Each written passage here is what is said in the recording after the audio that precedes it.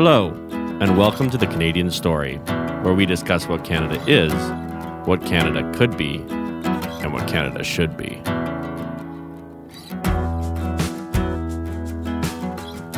Hello, everyone, and welcome back to the Canadian Story. Today, we are joined by Jordan Valeriote. Jordan, welcome to the show. Thanks for having me, guys. It's our pleasure. Jordan is actually a mentor of mine. He's been making records that I've been listening to for, I'm sure over a decade now. He also founded Hardcore Music Studio, which is an online music production and education program. His courses have been an integral part of my own development as a record producer and a huge part of the reason why I'm actually able to do what I love to do full time now. So Jordan, I just wanted to thank you for all that you've done for guys like me. Oh, thanks, man. I didn't know that. That's amazing. Congrats. Thank you very much. Jordan, let's start it off the way we always started off. Can you give us something you love about our country, Canada? Yeah, I think something that I love is that we have a good reputation all over the world. It's one of those things where people say, oh, if you go overseas to another country, like just say you're Canadian or have the Canadian flag sewn on your backpack or something, and you always kind of get a warm reception. And I've found that to be true whenever I've traveled. So I appreciate that. I like that. That's funny that you say that because someone else that you will know, a mutual contact, Nathan Bulla, said the exact same thing. Oh, nice. Yeah, exactly. It's true. So Jordan, I want to start all the way back. I want to hear a little bit about your story and how you got into making records. Yeah, so I grew up, playing guitar, playing different instruments, playing in bands throughout kind of middle school, high school, punk bands, hardcore bands. Absolutely loved it. I had it in my mind that I wanted to be like in a touring band. I wanted to be a professional musician in rock bands. And that was kind of my dream until my band went to record at a studio. A friend of ours was going to school for music production. For one of his projects, he brought our band in to record. And it was just one of those moments where as soon as I walked into the studio, it was like, wait a second, this is where I want to be. Like, this feels like home.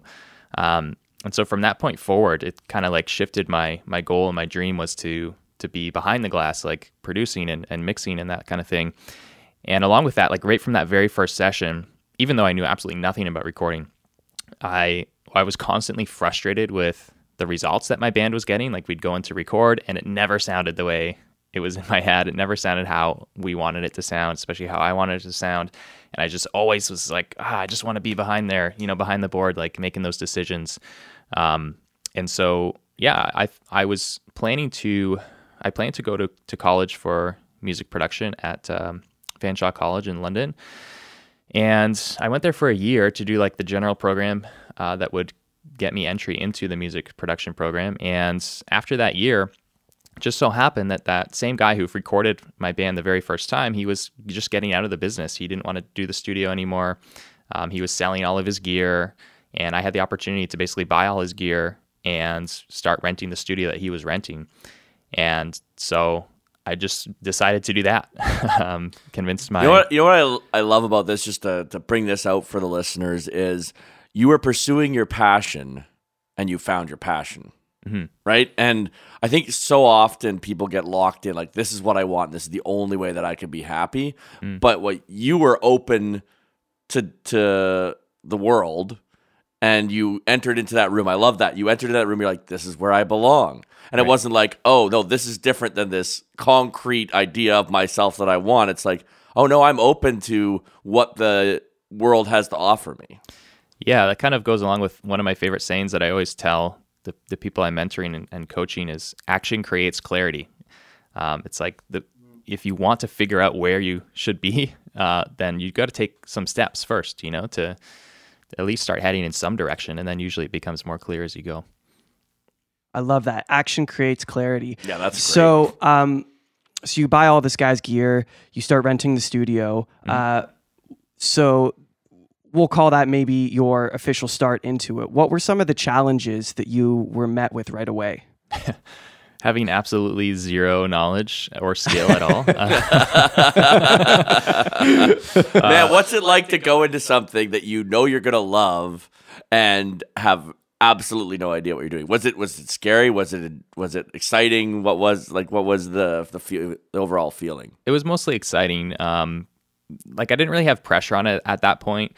Like it wasn't like I took over the studio and immediately needed it to be like a full-time business. You know, it was more so like I knew I was just getting started, but kind of like I said, I always wanted to be the guy behind the board, and I thought if I was, then I would just instantly be able to get great sounds and great recordings. And that turned out to be not the case at all.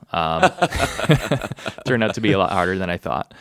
Isn't that always the case, right? We look at things and we're like, I could do it better. And I always say this about sports. I'm like, you got all these fans sitting there being like, how could he mess up like that? It's like, I know. I'd like to see you do better. It's so true. That was exactly it. So, but at the same time, I was only recording my own band or friends of mine who were in bands. Like the local scene was so alive at that point that there was just, it was like I had like 20 friends and they were all in different bands. So there was never a shortage of people to come in and do demos or recordings or whatever. So I was just trying to teach myself. But I would say it was hard because I just didn't know anything. I was starting really from scratch, trying to teach myself, just trial and error. And it was maybe like probably about 2 years of that, of just kind of like, at first I didn't care that the recordings sucked. Like I knew they sucked, but it was like, whatever, I'm having fun. But then a year or two goes by and it's like, man, wait a second. Like I'm progressing really slowly here. Like I gotta figure out something to do. Things are not improving here. Yeah. I still had the dream, right? And I knew I wasn't really moving forward as fast as I wanted to. So what did you do about it? So I decided, I thought about, okay, if I had gone to school, like what do most people do that go to school for this? I knew I wasn't going to go to school. Well, they come out of school, they graduate, and then most of them go and try to find an internship or an assistant job at a bigger studio. So I was like, okay, well, I already know the basics, so I'll just skip the school step and I'll just go and do what I would have done, which is look for an internship. So I did that. It didn't happen right away, but after a couple months of kind of talking to different studios, one of them kind of called me back and went in for an interview, and he somehow I don't know, believed in me. I don't know why. I remember like I prepared so much. I had like my resume, I had a demo CD of like the recordings that I had done. And I drove to Toronto and walked in the studio and walked into the guy's office, the owner of the studio, and I handed him my resume and the CD, and he just like literally took it and he's like, oh, okay, thanks. And he just tossed it aside. And Classic. Showed zero interest in it and just asked me a few questions and said, okay, well, here's what we can do. And I thought I was prepared to work for free. Luckily, I got paid, kind of close to minimum wage. Oh, that's nice. Oh, that is nice, yeah. Yeah, so I got the opportunity to work at that studio. It was called Cherry Beach Sound in Toronto. Awesome. I want to go into something you said a little bit. So you did 1 year at Fanshawe, and then you bought all this gear and you started renting the studio space. And at that point, you had decided that you weren't going to go back to school for audio. Mm-hmm. And I think that's a funny thing because now you have started kind of a school for audio. So that's a good point, Zach. I want you to, because I deal with this all the time too. I want you to talk about your school versus traditional audio school, and make the case for why you think something like Hardcore Music Studio is a better option for people who want to get into making records. Okay.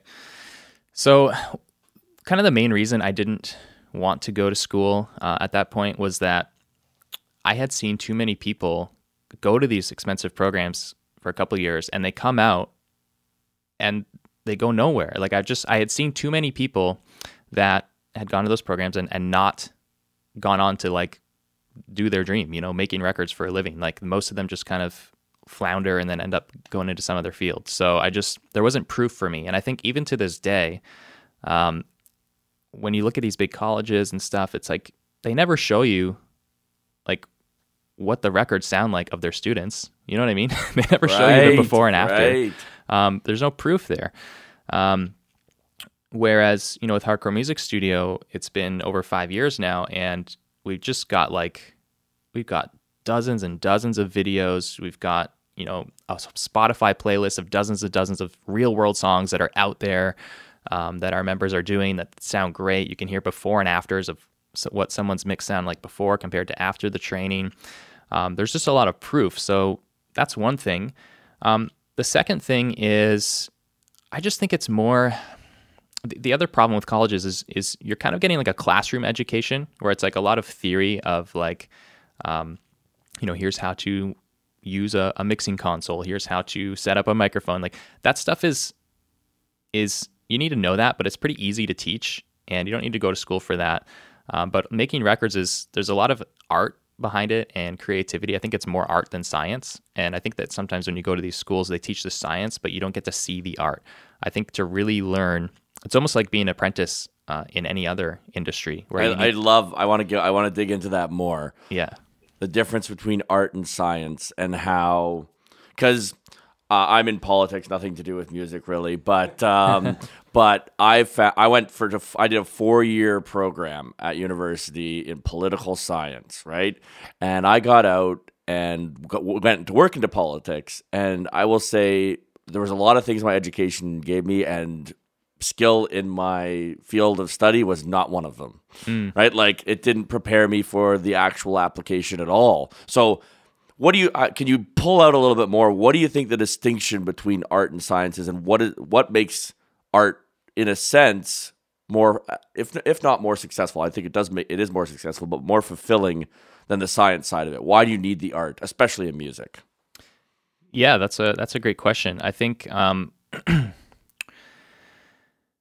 I mean, with music, with any other type of art like painting, whatever. You can know all the formulas, but just because you get all the formulas and the numbers right, that doesn't mean that you're creating something that's like pleasing to another human being. And it's something that is kind of mysterious, and it's just like you have to capture something that like your feelings and your experience and somehow represent that to someone else so that they feel the same things. And it's just, you can't do that with just kind of a cold scientific approach. And I'm sure in your field, it's a lot of like human interaction, which is, there's not, obviously there's, morality, and there's a framework to do that successfully, but still it's like, it's gray, it's in the moment. There's no formula. It's the art, right? Yeah. It's the art, right? Yeah. It's the emotions. It's understanding what it's inherent, wouldn't you say? Understanding what, and I guess in your guys' field, what tones, what beats, what makes people feel a certain way, and how, what are we trying to bottle up here? Because really, the way I see it is music is bottled up emotion. It's a way of capturing an emotion. Mm-hmm. And you talked about that a lot in some of our other episodes, where it's like the really good artists are authentically conveying an emotion. Yeah. Yeah. I think you really need to, I mean, probably in any field, but especially in music or art, it's like the biggest and fastest way to grow is to just get around someone who's ahead of you and just watch what they're doing and just like absorb that. And so that's why being in that bigger studio was so helpful for me, because I got to see records getting made at the highest level. And it was just like, oh, that's how he's doing it. That's how he's interacting with the band. That's how he's building this, step by step. And that's what I try to do with my courses.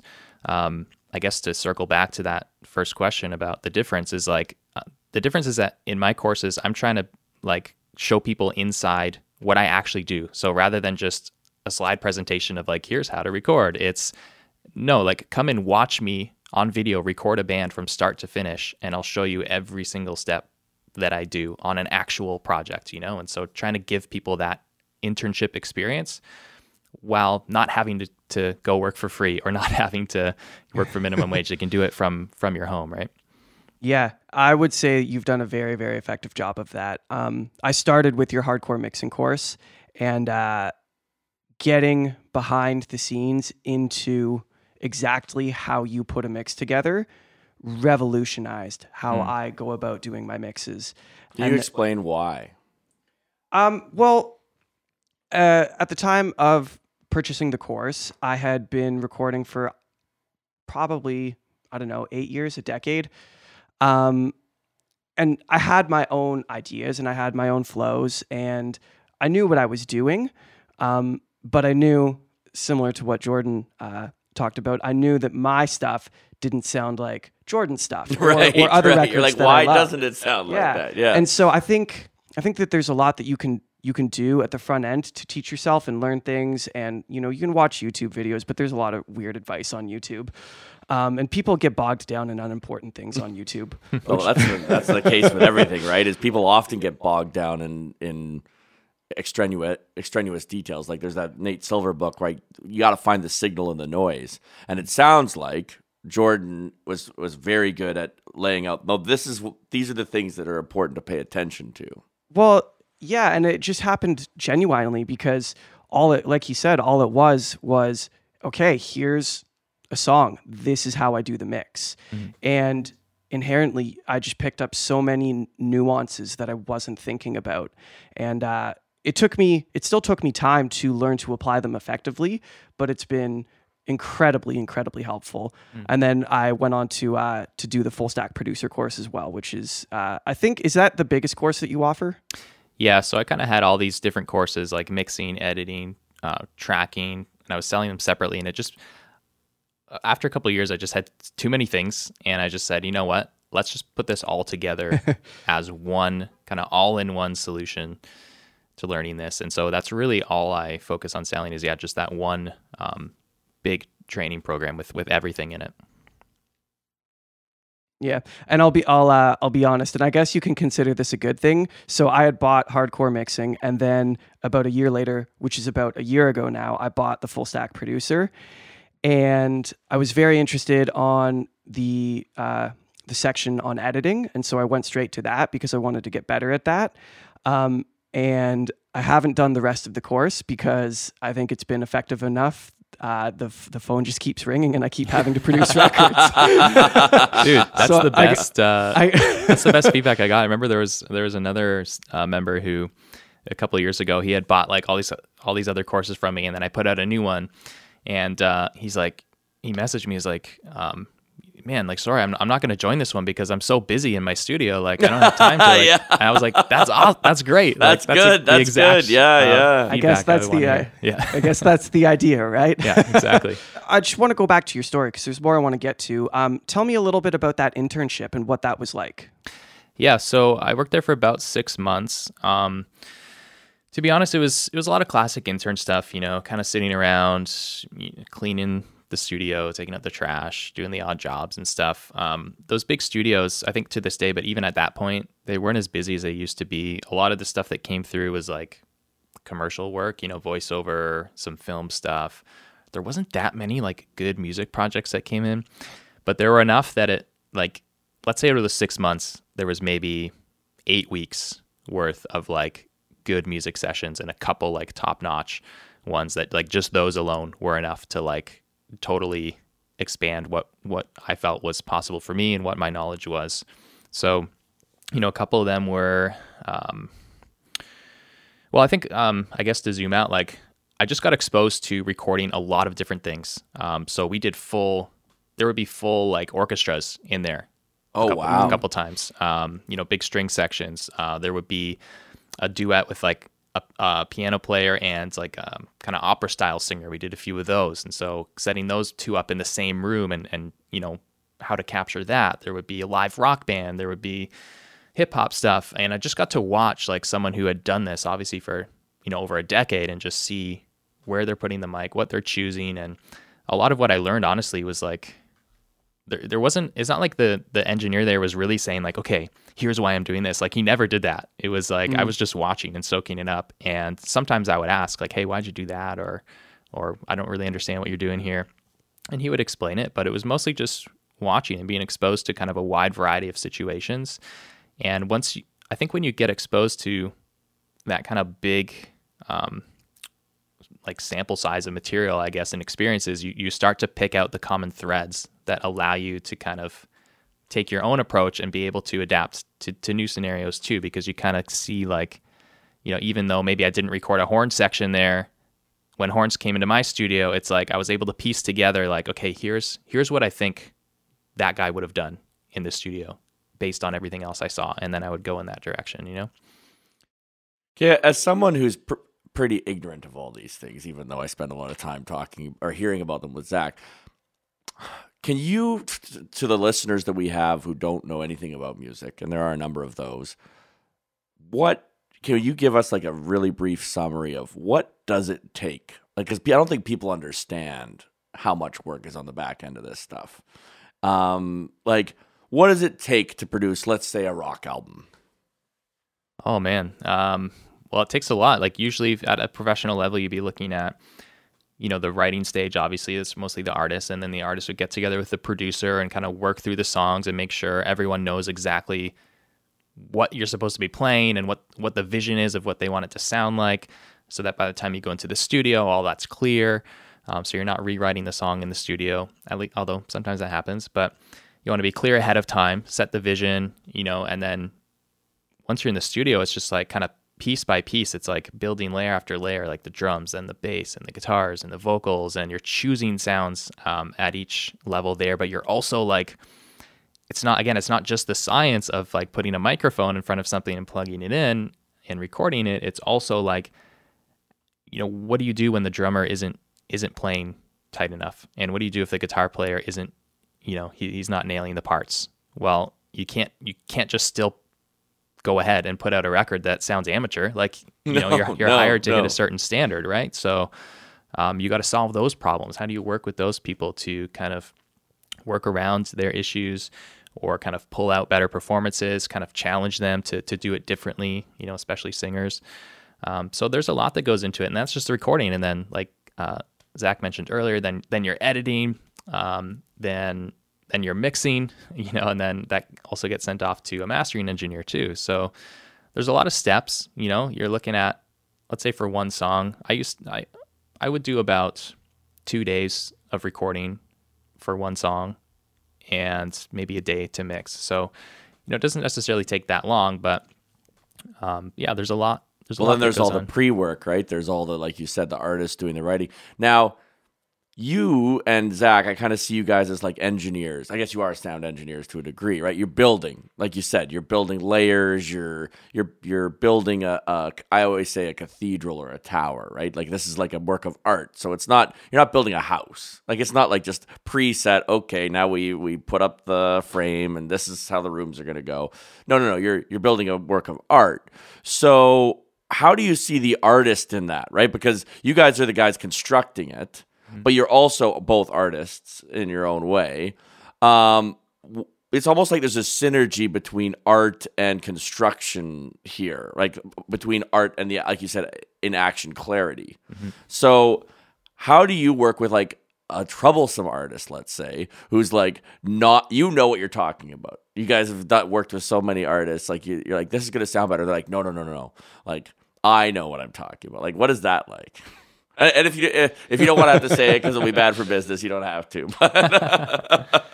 No, yeah, I think that's like, it comes with time. Obviously when I first started out, I wasn't like, I wasn't sitting in the studio being like, you guys just listen to me, like do it my way. Like I didn't know enough. I didn't have the track record, the experience. But as you grow, I think it is the role of the producer to really like take the leadership role. There's been lots of times in the studio where it's just like, you got to push people to do something they're not comfortable with, or, you got to just tell them like, look, I think, this is not a good idea. And usually if there's an idea and I think it's not good, usually I'll try it anyway, because sometimes I'm surprised and I don't want to like, there's definitely been times where someone wants to do something in a recording and I'm in my head, I'm like, that's the dumbest idea. Like, it's not going to work. It's a waste of time.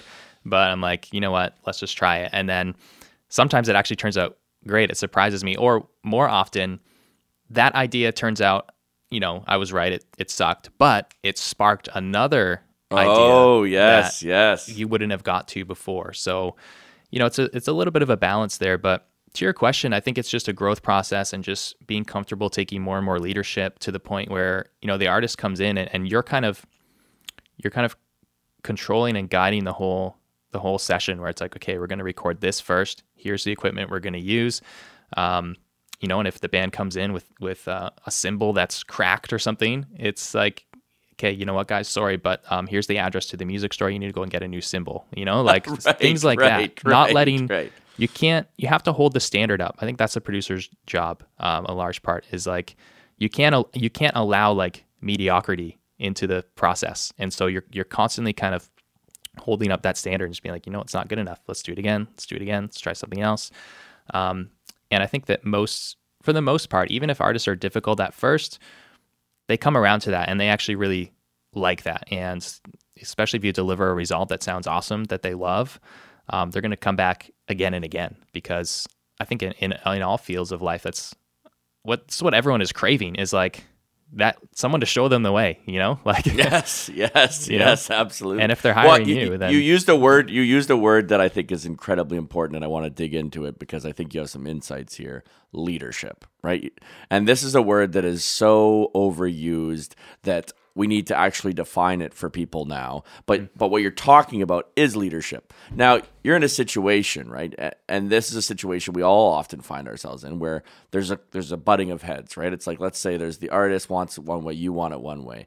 And I loved what you said. You said, well, sometimes I just let them do it. And I was right, but it actually ends up being beneficial because I was giving them space as an individual to create, which is different than science. It's different than grading a paper and saying, oh, this is a B+, and then just, that's your work, this is your mark. It's like, no, we're working together to build excellence. And and what is leadership? It's pulling excellence out of other people. Like I always say, you're not much of a leader if no one's following you, right?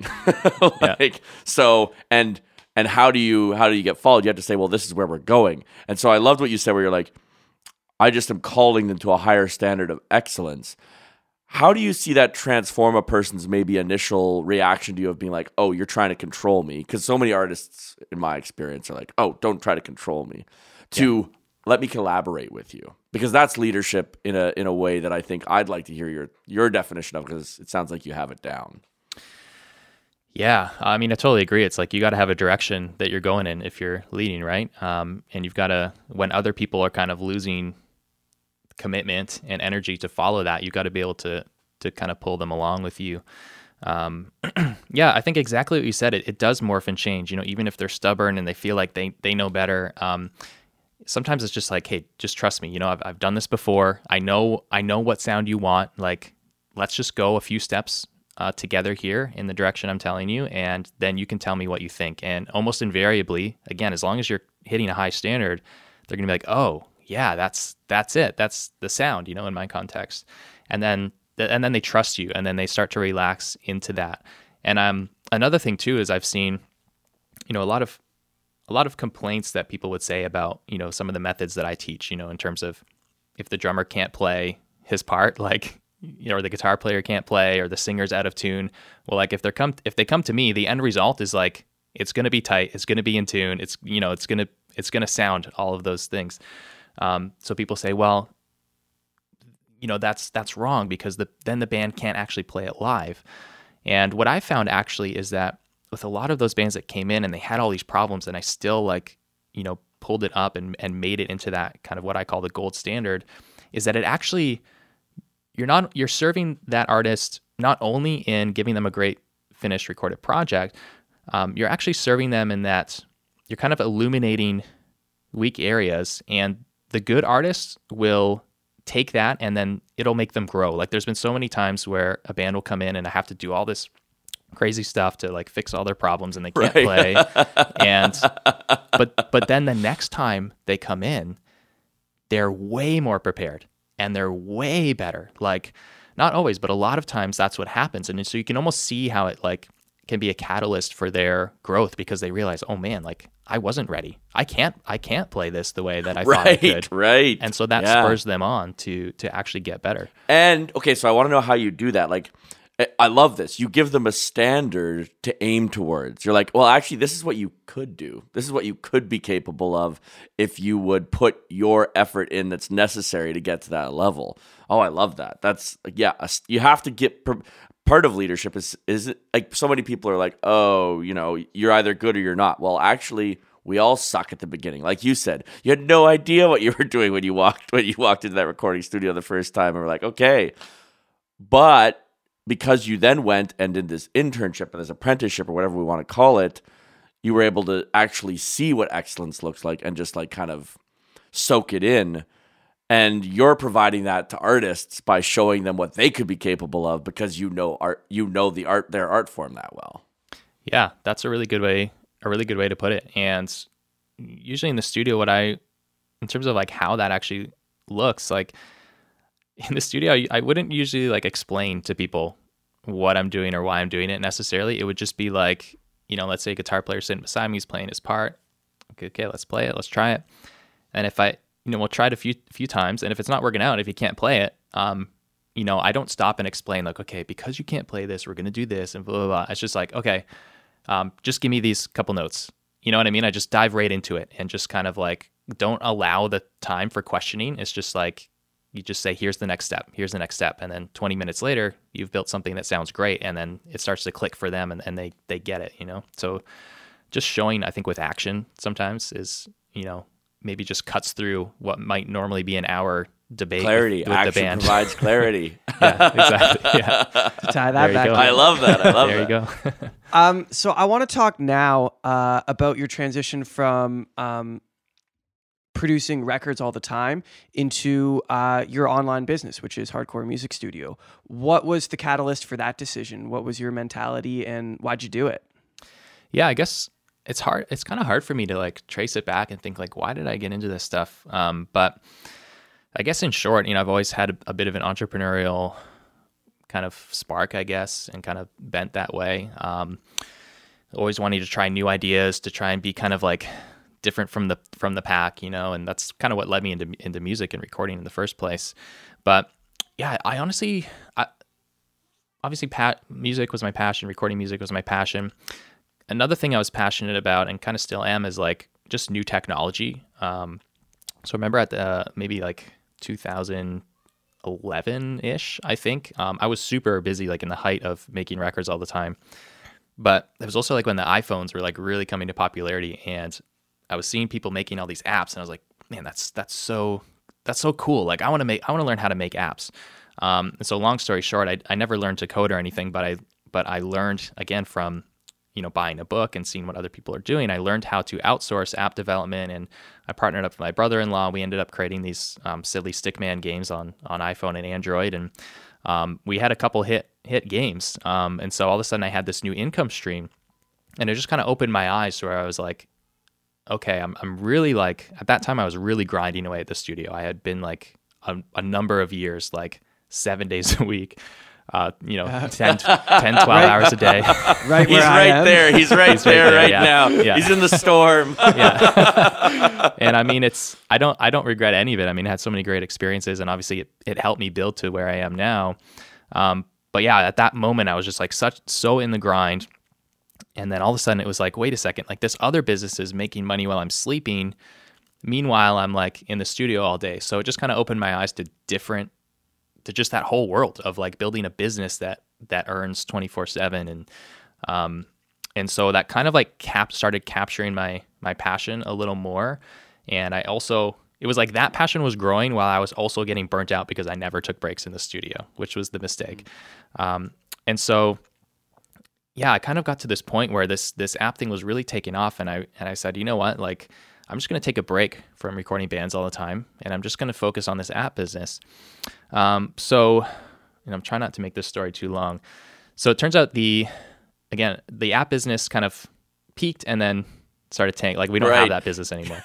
Right. Because I mean, Stickman games can only go so far, right? You play them for a while and you're having a great time, and then you're like, okay. We kind of got in at a magic time, when we published, there was maybe a couple 100,000 apps in the App Store. By the time we like published our last app, there was like over 1 million. Like the competition, it just got so hard. So anyway, we were kind of maintaining that business, and I had caught the bug for like business building. And as I was looking at all these other books, listening to these other podcasts, and I heard people talking about creating online courses, and I just seen the success that people are having and the impact they're having. And I just thought like, maybe I should do that. And actually my first course idea was to teach people how to build an app business, but I started doing that and it was like really hard. I didn't get any traction at all. So I was like, you know what, this is stupid. Like I only have like a couple of years experience in doing that. Why don't I try to make a course about the thing that I know inside and out? That I'm really good at. Yeah. That just made total sense, and I honestly just did it as a test. I had a book called Launch by a guy named Jeff Walker, and he kind of mapped out the whole process of like how to run a launch campaign for a new course. And so I just followed that step by step. And I just created a course like really quickly. That was my first one, hardcore mixing. And I launched it, and it did so much better than I thought. I was like, man, if I get 5 people to buy this, I'll consider it a success, and then I'll move on to something else. That was what I thought. But it turns out like 30 people bought it that first time around, and I was just blown away. And then even at that point, I wasn't necessarily thinking long term. I was just like, okay, that was cool. Well, I don't know. Like, I'm still building these apps. Like, I didn't have a long term plan. But then a month or two later, I started getting this feedback in of people saying how much it helped them. And I think there's 2 guys just from that first round that were like, they messaged me and like, man, my stuff improved so much that I'm quitting my job. I'm going full time in the studio because I'm getting so many calls to record. And I was like, what? Like, are you serious? And so that really motivated me to keep going in that direction and then keep building. And that's kind of, I've been on that path, 5 years later now. I want to talk a little bit about what you just said, because I think it's really important. Like, you were excited to hear that the people that you were providing this information for were doing well, which is the opposite of the scarcity mindset, right? It's the opposite of saying, well, if they're doing well, how can I do well? It's like, well, the more other people do well, the happier you are. I can already tell that about you. You loved hearing Zach's story that his studio is full. It's not like you're in this crazy competitive. Well, you guys are in a competitive world, one of the most competitive but you guys have reached a point where you see other people in your industry succeeding, and that makes you happy. Yep. What gives you that mindset versus the zero sum? If other people are doing well, that means that I'm not doing as well mindset. Yeah, I mean, I could say I definitely didn't always think that way. When I was kind of, again, in the grind in the studio, I would see other producers who were maybe succeeding faster than I was or landing bigger projects, and there was a bit of jealousy there. But yeah, it's just realizing that doesn't serve anyone, and especially in this case where I'm trying to teach people, like, that literally is the goal that I want them to get to. So if they're getting it, I mean, one of my favorite examples, which you would think could be a negative thing for me, is that one of the bigger bands I worked with here, they're a Canadian band called Silverstein, and I did a few records with them. And the producer, who's from Toronto, who has done, their last, he did the next 2 or 3 records after me, was actually a student of that first hardcore mixing course. So it's like, yes. He literally he didn't take my client, not at all, but in a sense, you could look at it and be like, wait a second, man, you told all your secrets to this guy, and now he's working with the big clients. Right. But right. Again, that's a huge, I look at that and I'm like, man, that's awesome. I love seeing his success. And then that's great. That's better for both of us because he's succeeding in what he wants to do. And then that's also an amazing testament to what you're doing too. Yeah. So we're both winning in that scenario. So, and you're right. A Beautiful Place to Drown sounds incredible. Yeah, it's amazing. Sounds he's so doing good. Fantastic work. Yeah. No, I just want to go more into this, because isn't the mindset of a lot of people. So what do you think changed your mindset from scarcity to abundance? Man, that's a great question. How can I boil that down? Do you think it was the app where it's suddenly oh, there's money coming in that I just did not expect to show up, and you're like, oh, there's more ways to make money. I'm not locked into this one way of making money. Yeah, I think that's definitely part of it. It was kind of doing a lot of reading and soaking up podcasts for a number of years, kind of in the entrepreneurial world where, you really have to understand to build a business that you only make money by providing value and serving others. Yes, there it is, right there. Yes. Right, and if you're not helping people, then your business is going to fail, if it's just all about you. So I think that just having that drilled into my mind, definitely from a bunch of kind of not real life mentors, I guess, some, but mostly virtual mentors through podcasts and books or whatever, repeatedly. And, that's reinforced just by my worldview too. The things I believe. I'm a Christian. It's it's more blessed to give than to receive, and you start to experience that in real life, and you just want to lean more and more into that, I think. So those are a few ways, I guess. I mean, both Zach. I would call myself a Christian. I'm not sure. Of course, yeah, I do as well. But it's interesting for me that you just said the give and receive thing, because that's so counterintuitive to the way that we're taught, like say economics, right? It's like we're taught there's finite resources, and economics is the science of distributing those finite resources. Mm-hmm. And yet, as I say to Zach, and I think this is something that artists understand inherently, and people who work with artists and people who love art, is there's one infinite resource on earth, and that's human ingenuity. Mm. And I think that's what entrepreneurship is. So I would like just to hear, like, so you're a serial entrepreneur. You're not just you've started multiple businesses now that have been successful. We have listeners that are entrepreneurial, some who've been massively successful, some who are just starting. What advice would you give someone who's starting out as in any business, not just necessarily yours? Mm-hmm. Like, what does it take? Well, I think what it takes, number one, is you have to be providing something that people actually want. So a lot of people start a business based on what they think is cool. And sometimes you get lucky and other people think it's cool and they want it too. But really the starting point is making sure that, there's actually a market for what you're selling. So just talking to people, hey, is this a problem for you? What are your problems? How can I solve that? That was like the building my own course and figuring out how to launch that the first time. Like that was a lot of the process of what I went through is honestly sending out surveys to people, getting on the phone with people like, hey, what are your struggles with recording? What things do you need help with? If someone were to create a training, like what would the perfect training look like?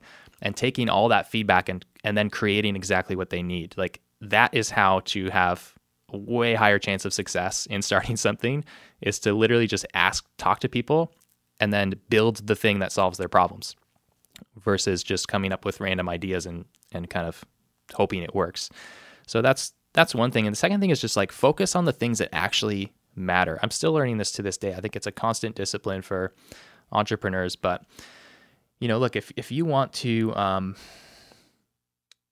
paint houses and make money, like you don't need to start an Instagram account. You don't need to build a fancy website. Like no, like the goal is to paint houses and make money. So like go start knocking on doors, go put flyers in mailboxes, and go start talking to people and making offers. Like start making money and then worry about all the other stuff. Like a lot of people, like it's like, oh, I need to update my branding, and I need to like put $5,000 into my website, and I need to post an Instagram story every day. It's like, no. Figure out the one thing that actually brings in revenue and just do that. Do that one over thing. And over and over. Yeah. Yes. I found that too with my studio. I built a website over a couple days, and I always feel like I need to go back and update it, but I don't really. I mean, I need to update my resume, but you know what? People are still filling out my contact form. And, I really feel like I should be posting on Instagram all the time and like having like great stories, but you know what?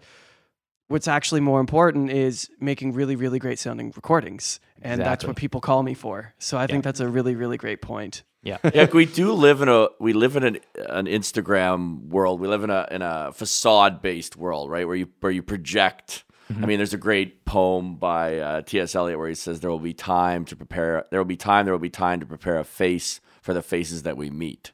And I feel like, he wrote that before any of social media or anything, but now we're in this situation where we're all preparing these faces. And I love what you guys are saying, which is, the face is okay, but like when we get down to brass tacks, if you can't do what the people want you to do, why would they keep paying you? Yeah.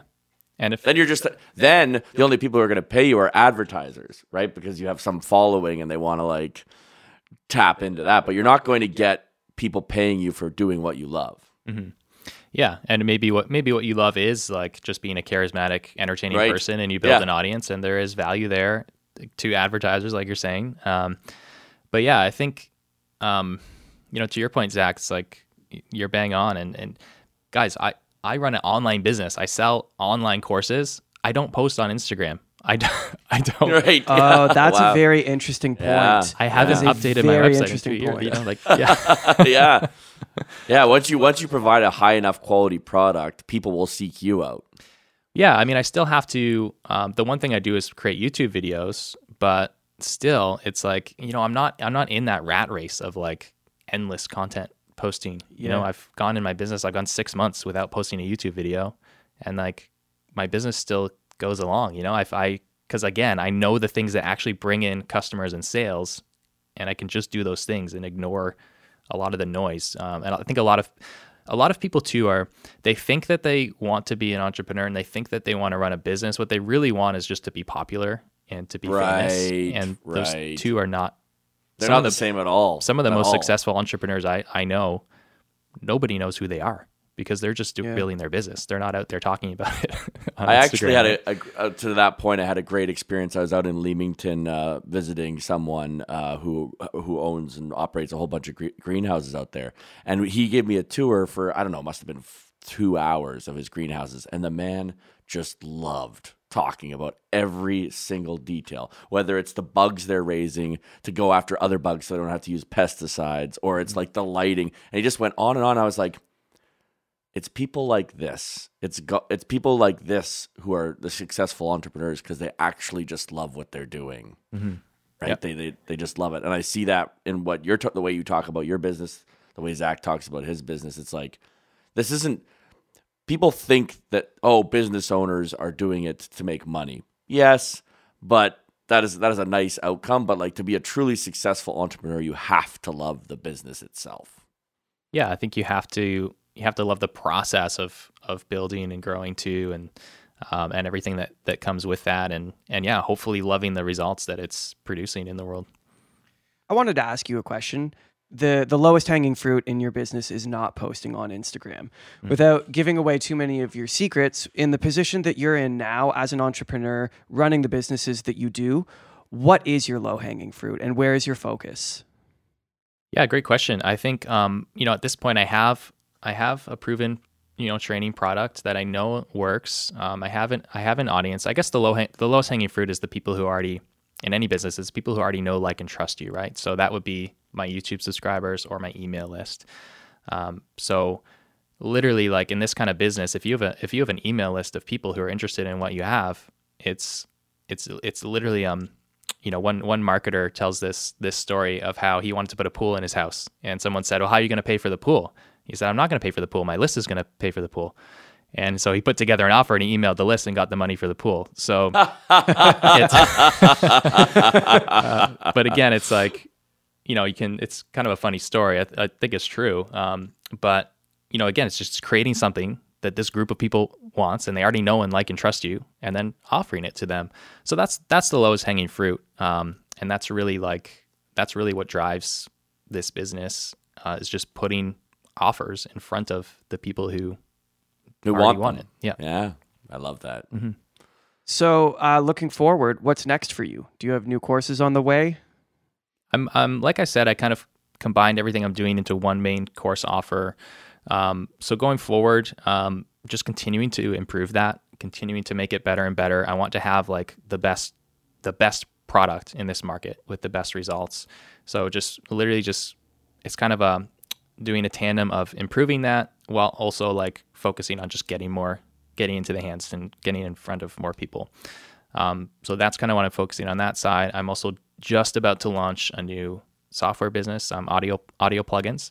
That's launching in a few weeks. So that's kind of like with my courses, I'm kind of continuing to go higher and higher end. So I'm raising my prices more and more and providing a higher and higher service. So it's becoming a little more niche. Whereas it already is niche. Whereas the audio software, the plugins, it's like, that's kind of what I'm thinking as more of like my mass market business that's going to be able to have, whereas in the training side, it's like I'm maybe getting hundreds of customers a year.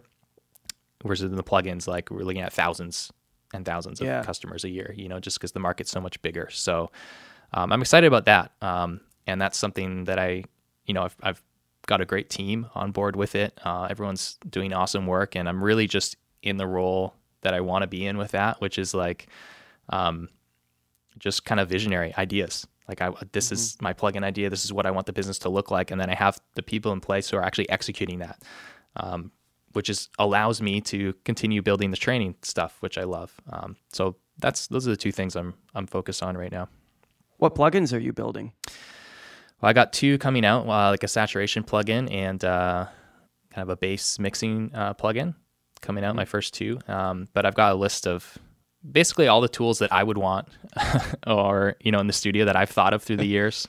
I'm able to build them. So yeah, there's a long list of ideas, but it's just going to be really simple but highly effective tools. That's kind of, I think, Zach, you might kind of notice, like in my training, I'm always trying to take really complex things and just make them as simple as possible. And so I'm trying to do the same thing with my plugins, where maybe in the studio, there's something that I do when I'm mixing a bass guitar, and normally I've got like 3 or 4 plugins and tools in a row that I'm using to accomplish the result. I'm building plugins that can do that in one plugin with like 2 knobs, So Cool. That's kind of my mission on that side. Yeah, one of the best things I got from your courses is, we talked about the science and then the art. You are a master of making the science get out of the way so that the art can happen. Oh, there's a line. There's a line. I love that. Thanks. Wow. And if there's one thing that I've gleaned from going through your material, it is being effective enough at the science so that it's out of the way so that the art can happen.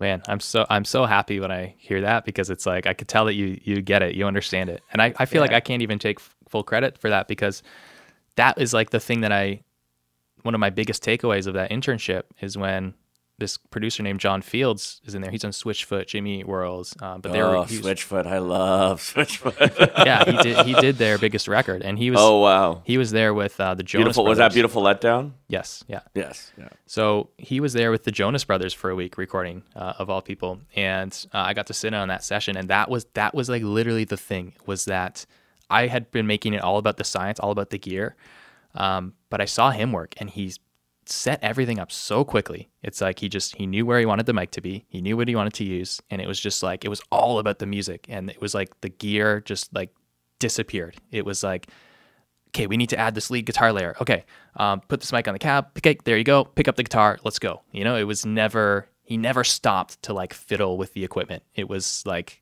just let's do the technical stuff as quickly as possible, set it and forget it, and like get on with the music. That was like the number one thing I took away, which still influences me to this day. And I'm glad to hear it, comes through in the training as well.